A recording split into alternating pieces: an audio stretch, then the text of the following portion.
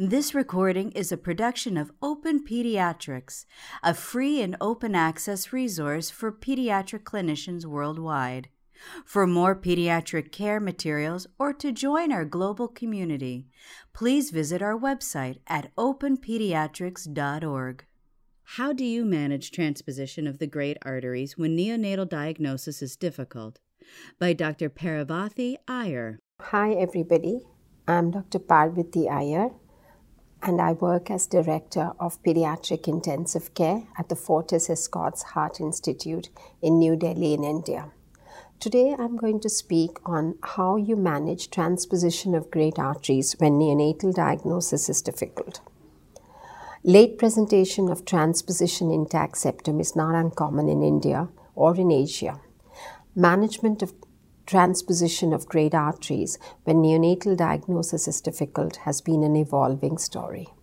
Today, our current approach has evolved over the last 20 years. Surgical options include primary arterial switch, two-stage switch, or the Senning operation, which is the atrial switch. The options in late transposition intact septum include these three procedures. There is today level 2 evidence that the primary arterial switch is feasible and safe up to 8 weeks of age. However, our preference is the primary arterial switch in infants up to 3 months of age, even though they are often accompanied by a transient and often very severe postoperative low cardiac output state. So the outline of my talk today is going to be a brief fact sheet on India, how we stabilize, who to switch, that is till what age do we switch, when do we switch after initial presentation, and how we manage a postoperative late primary arterial switch. India today is perceived as a booming IT economy, but it's also a land of a billion. With a huge burden of congenital heart disease and about 11,000 instances of transposition of great arteries are born each year. It's also a land of disparities and grinding poverty, where 80% earn less than $2 per day. And this is because of the two Indias that coexist together, one of newfound wealth and another of grinding poverty. It's also a land where the human developmental indices continue to be abysmal, so pediatric cardiac care is thus not a public health care priority. This is a map of my country. And even in 2016, the majority of the pediatric cardiac centers are really private centers. What this means is that most families have to pay for pediatric cardiac care. And today, to bridge the gap, there are increasing number of free surgeries done in private hospitals. So this is my institution, the Fortis Escorts Heart Institute in the north of India in New Delhi. The pediatric program had its inception in 1995. It's actually a 350-bed heart center set up in 1988, which has mostly adult and pediatric cardiac patients. Today, our caseload is between 650 to 700 surgeries per year. And out of these, only 50% pay all costs incurred. 15% pay nothing, which really means that we all have to be tremendously cost conscious. This is a panoramic view of our intensive care unit. It's a 15-bedded pediatric intensive care unit, and over the years we've had to stretch ourselves. This is a unit which initially serviced 450 surgeries a year and now servicing nearly 700 surgeries per year. There is a lot written about the benefits of antenatal diagnosis of transposition intact ventricular septum in reducing neonatal morbidity and mortality. Likewise, I draw your attention to Kate Brown's paper from Great Ormond Street, who showed that delayed diagnosis of congenital heart disease in neonates is associated with significant increase in in-hospital mortality, ECLS requirement, and perioperative ventilation.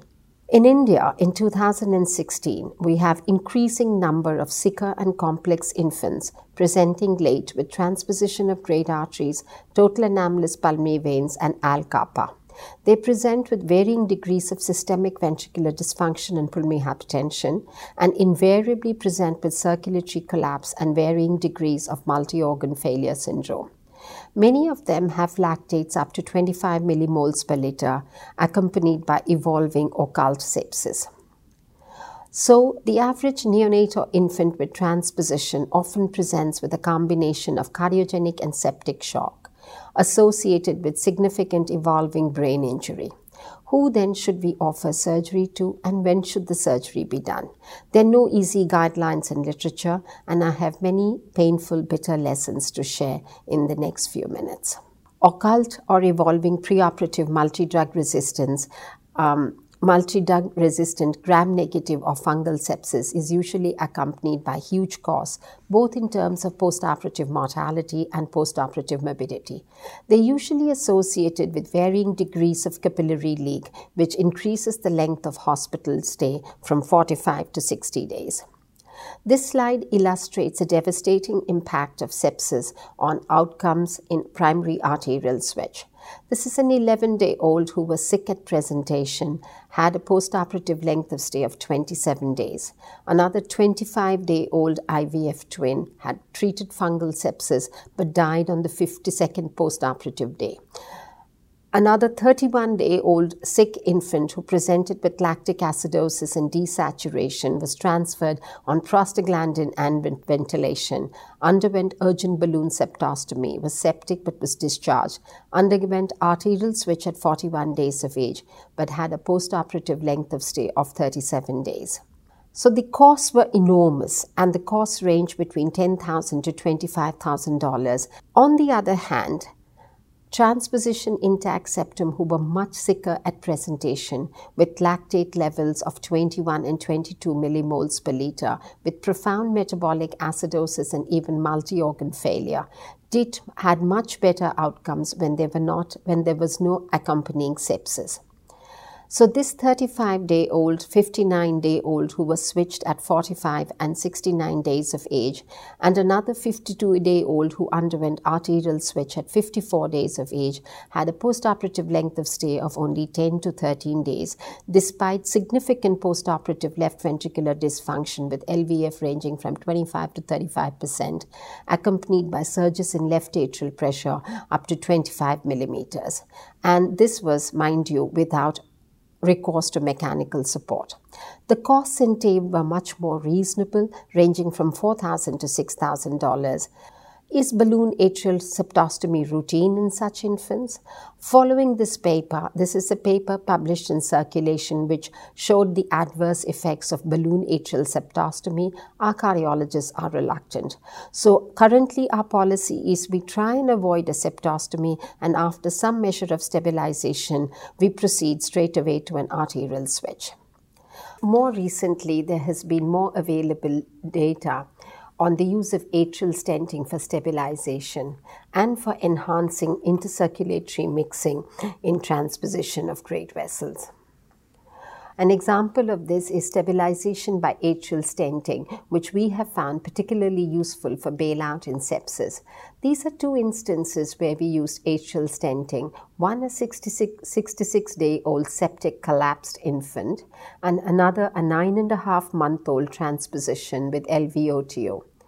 This baby was septic, had consumptive coagulopathy, multi-organ failure syndrome, and an intracranial parietal bleed. Atrial stenting was used for stabilization, and this infant was discharged. An arterial switch was performed after 2 months, and the length of stay was only 12 days. There is some data on duct recanalization and duct stenting from the All India Institute of Medical Sciences, New Delhi in India, but this was accompanied by equivocal results and was not particularly very successful. There's a plethora of literature on neurological injury and some bitter, painful lessons that we've learned I'd like to share with you. We had a 3-day-old who presented with circulatory collapse and lactic acidosis, had a normal head ultrasound after close evaluation. 8 days later, that's on the 11th day, he underwent an uneventful switch. But unfortunately, the baby did not wake up and died later. And this was the CT scan, which shows extensive hypoxic changes. Thereafter, our policy is to do a screening in neuroimaging in the form of an MRI or a CT scan. And today, that's our current policy if any infant presents with circulatory collapse before they go for surgery. So, our risk factors in late transposition intact septum include varying degrees of preoperative brain injury, which necessitates meticulous neurointensive care. All of these children survived. So what we found was that the more we looked, the more we discovered. And this is in keeping with Dr. John Becker's paper on preoperative brain injury in newborn infants with transposition of great arteries. So in summary, how do we stabilize infants with transposition intact septum? We use standard modalities, prostaglandin E1, airway stabilization, volume adjustments, and various forms of pharmacological support. But there's a tremendous focus on a detailed septic workup along with a careful neuroimaging. Most infants after stabilization proceed straight for surgery in the form of a primary arterial switch. They undergo a balloon atrial septostomy only if they are very sick, after which they go for surgery. We use atrial stent as a bailout in sepsis, and these infants are usually discharged with a plan for surgery later after discharge. How does one identify regressed left ventricle? There are innumerable echocardiographic parameters listed in literature. The most popular ones are left ventricular posterior wall thickness less than 3 millimeters and a left ventricular mass index of less than 35 gram per square meter. There are other hemodynamic parameters, and an intraoperative response to trial pulmonary artery banding has been recently described. But what is our practice? Up to 2 months of age, our surgeons do not look at the echo. More than 2 months of age, they prefer to eyeball and go by a gut feeling to take a decision whether a primary arterial switch is feasible. So how do we manage transposition intact septum when neonatal diagnosis is difficult? Till what age do we actually offer a primary arterial switch? Till the year 2000, under 21 days, the babies went for an arterial switch. For 21 days to 6 weeks, the options were rapid two-stage switch or a Senning operation, and beyond 6 weeks of age, a Senning operation was routinely offered to the parents. With this, the arterial switch mortality was 10%, and with a Senning mortality of around 4%. Currently, from 2002 onwards, we've been slowly pushing the boundaries of the arterial switch, and from 2006 onwards, under 2 months of age, a primary arterial switch is routinely performed. Between 2 to 3 months of age, it's usually a primary arterial switch. Beyond 3 months of age, the options are a primary arterial switch or a Senning with a loose pulmonary artery band, depending on left ventricular configuration. And all of this is with minimal recourse to mechanical support. We do not use the two-stage switch at all currently. This kind of a huge paradigm shift was feasible because we were inspired by this paper published by Great Ormond Street, which showed that the left ventricle is adaptable and maintains the potential for systemic work. Shifting gears a little bit, in select instances, primary switch is feasible even in much older infants with transposition intact septum. This is a 76-day-old infant from Uzbekistan and a 235-day-old from Iraq. Both of them had prepared left ventricles. They underwent a primary arterial switch with a length of stay of only 13 to 14 days, even though there was postoperative left ventricular dysfunction, pulmonary hypertension. There was no associated sepsis, but they had surges in left atrial pressure up to 20 millimeters. What did we find? We found that they were accompanied by major aortopulmonary collaterals which were addressed.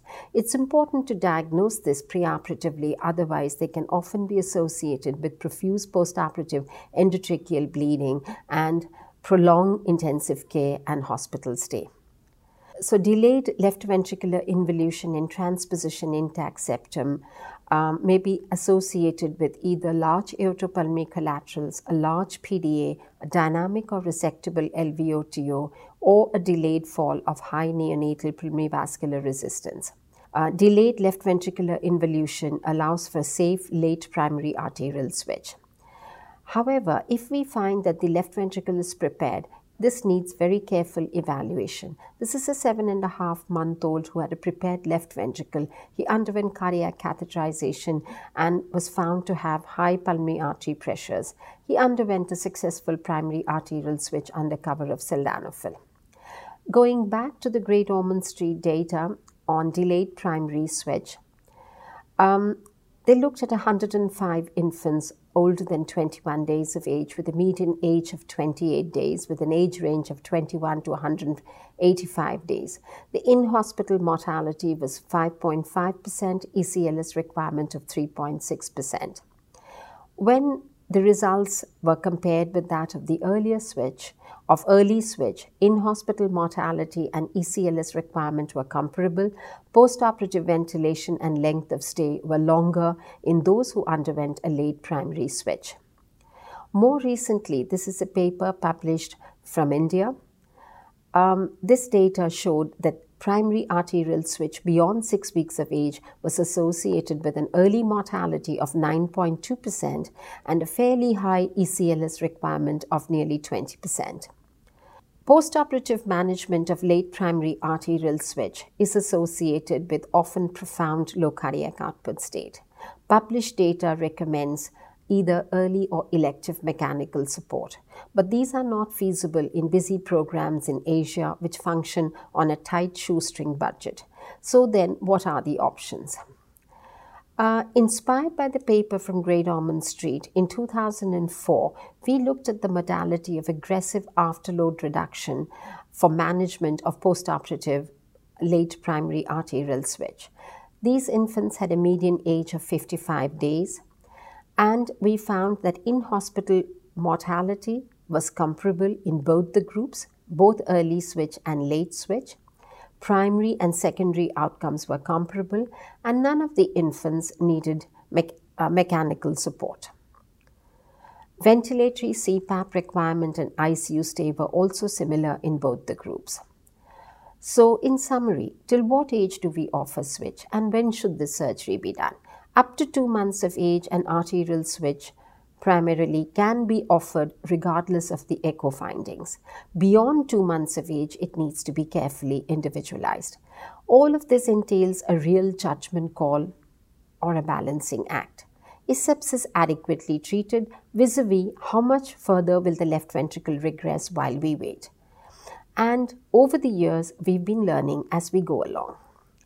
This is a small case story of a 50-day-old 2.9 kilo baby with transposition and regressed left ventricle. This baby was referred to us from another town, was found to have only minimal lactic acidosis on admission, was hypothyroid for which thyroxine was commenced. The left ventricle showed evidence of regression. He underwent a primary arterial switch which was uneventful. The focus during surgery is on speedy, accurate surgery with minimal bypass and cross-clamp times. Separation from CPB was achieved on dobutamine and milrinone. Epicardial echo was satisfactory, and the baby was transferred with stable hemodynamics to the intensive care unit. The intraoperative measures included afterload reduction with phenoxybenzamine, siting of peritoneal dialysis catheter, and the sternal closure was deferred in view of anticipated low cardiac output state, hemodynamic instability, and postoperative fluid retention. As I said, on arrival, the baby arrived with stable hemodynamics with lactates of 3.3 millimoles. 3 hours later, there was a surge in left atrial pressures, which was managed conservatively with manual ventilation, sedation, muscle relaxation, and initiation of nitroglycerine, after which the left atrial pressure stabilized at about 9 millimeters. Over the next couple of hours, the baby experienced intermittent hypotension with drop in blood pressures to the low 40s. At this time, the mixed venous oxygen saturation was 72% with a lactate of 0.9, ionic calcium was 0.9. This was managed with gentle volume augmentation with a target left atrial pressures of 9 to 11 and calcium infusion as an inotropy, the target ionic calcium being 1.1 to 1.3 millimoles per liter. The first postoperative day, the baby experienced worsening hemodynamics with tachycardia, further drop in blood pressure, lactates of 4.5, and a mild drop in mixed venous oxygen saturation. So what is happening, and what do we need to do next? What has happened is that the cardiac index has dropped, and this is in keeping with published literature, which shows that there is a dip in cardiac index which occurs 6 to 12 hours after cardiac surgery. And this is Jill Vanosky's published data. What did the echo show? The echo showed a concomitant drop in left ventricular function. Now, this slide illustrates the intensive care course after the late primary arterial switch in this 50-day-old infant.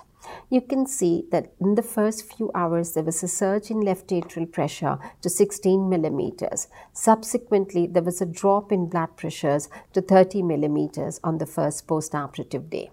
On the second postoperative day, the left atrial pressures were better, were between 5 to 9, and the blood pressures were marginally better. Fourth postoperative day witnessed a stable left atrium and much better mean arterial pressures. Thereafter, the sternum was successfully closed on the fifth postoperative day. Weaning was commenced on the sixth postoperative day, and the baby was successfully extubated to elective CPAP on the seventh postoperative day. So, to look more closely at exactly what we did, the baby arrived in the intensive care unit on dobutamine, milrinone, and phenoxybenzamine. The surge in left atrial pressure was addressed with nitroglycerine and increase in sedation. Muscle relaxation was added and gentle hypothermia was initiated. The drop in blood pressure was managed with gentle volume augmentation and a calcium infusion. Subsequently, physiological steroids and noradrenaline were also added, after which the baby stabilized, the sternum was closed, the baby was extubated. The subsequent course was one of rapid recovery. The infant was extubated on the 7th postoperative day, was off all hemodynamic support by the 10th postoperative day, and was successfully discharged by the 15th postoperative day. After discharge on the 33rd postoperative day, the echocardiogram showed a significantly improved left ventricular function, and this is the picture of the little baby with his mother. So, how did we improve cardiac output in these infants? And this is by harnessing physiological maneuvers which are well described literature, appropriate preload optimization, and afterload reduction. Afterload reduction constitutes the mainstay of management and has been shown to be of much greater benefit in severe LV dysfunction than as compared to inotropy. The other adjuvant modalities include calcium infusion, corticosteroid use in physiological doses, thyroxine supplementation for accompanying hypothyroidism, and the use of non-invasive ventilation for LV dysfunction to enhance or augment cardiac output. This is the care pathway that we use for LCOS management without ACLS. It's systematic, it's a protocolized approach, and it harnesses diverse strategies, but all of which are basics refined. It's dependent upon volume adjustments, pharmacological support, surgical strategies, and the use of ventilation, PEEP, and non-invasive ventilation to optimize cardiac output. Synergistically, we use all measures to reduce metabolic demands, and these include analgesia, sedation, muscle relaxation, and gentle hypothermia. Important and common pitfalls which need to be carefully avoided are use of large rapid fluid boluses to increase the blood pressure, chasing low blood pressures if well perfused, the use of high-dose catecholamines, and a premature extubation. High-dose catecholamines need to be consciously avoided. Because of the deleterious effects of catecholamines, they tend to cause catecholamine-resistant hypotension and enhance myocardial apoptosis, so they need to be consciously avoided. What are our outcomes? Between January 2002 to March 2016, 214 primary arterial switch was done for transposition intact septum. The early mortality was actually higher in the early group, in the group less than 3 weeks, which was 8.8%, and in the late group, it was 4.5%. The ECLS requirement was comparable in both the groups, and in the late group, there was only one mortality due to primary left ventricular failure, and the other mortalities were unrelated to the heart. So, in summary, the intensive care course after a late primary arterial switch at 50 to 100 days is highly predictable. So the management really depends upon the pattern recognition. We need to remember that the first 48 hours are extremely unstable, with surges in left atrial pressure and periods of hypotension. The third postoperative day is usually more stable, and by the fourth to the fifth postoperative day, in most instances, the sternum can be comfortably closed. By the sixth to seventh postoperative day, the infant can be extubated to CPAP. And the postoperative length of stay usually ranges from between 11 to 21 days. 89 infants have undergone late primary arterial switch. The median age was 68 days. And what is gratifying is that the last 6 years there were 0 deaths. And this protocolized care pathway for low cardiac output has been found to have reproducible results in many other units in India as well as in Bangladesh. We've also been emboldened by the fact that our 30-day mortality has improved over the last 11 years, and this is also a reflection of better LCOS management. 1 million children are born with congenital heart disease each year. And what is sobering is that the majority of those who are born with heart disease live in low-income and lower-middle-income countries. So the implications to clinical practice are tremendous and global. These modalities are cost-saving. They avoid potential complications of ECLS in units manned by inexperienced medical and nursing staff. To quote Kofi Annan, we live in a beautiful world, but healthcare is inequitable. So there's tremendous potential for these modalities in humanitarian missions. So to conclude, management of transposition of great arteries intact ventricular septum when neonatal diagnosis is difficult continues to be an evolving story. Decision on who and when to switch has to be very carefully individualized. Severe postoperative low cardiac output state in most instances can be managed successfully without recourse to ECLS or mechanical support. It needs to be seen, however, how much we can push these boundaries and to determine how old is really safe. All of this might just seem like a drop in the ocean, but we tell ourselves every day that it is every drop which makes the mighty ocean. At the end, I'd also like to acknowledge my team, who is also our family, for all the work that was feasible. Thank you very much. Thank you for listening in. I appreciate your time. This recording is a production of Open Pediatrics, a free and open access resource for pediatric clinicians worldwide. For more pediatric care materials or to join our global community, please visit our website at openpediatrics.org.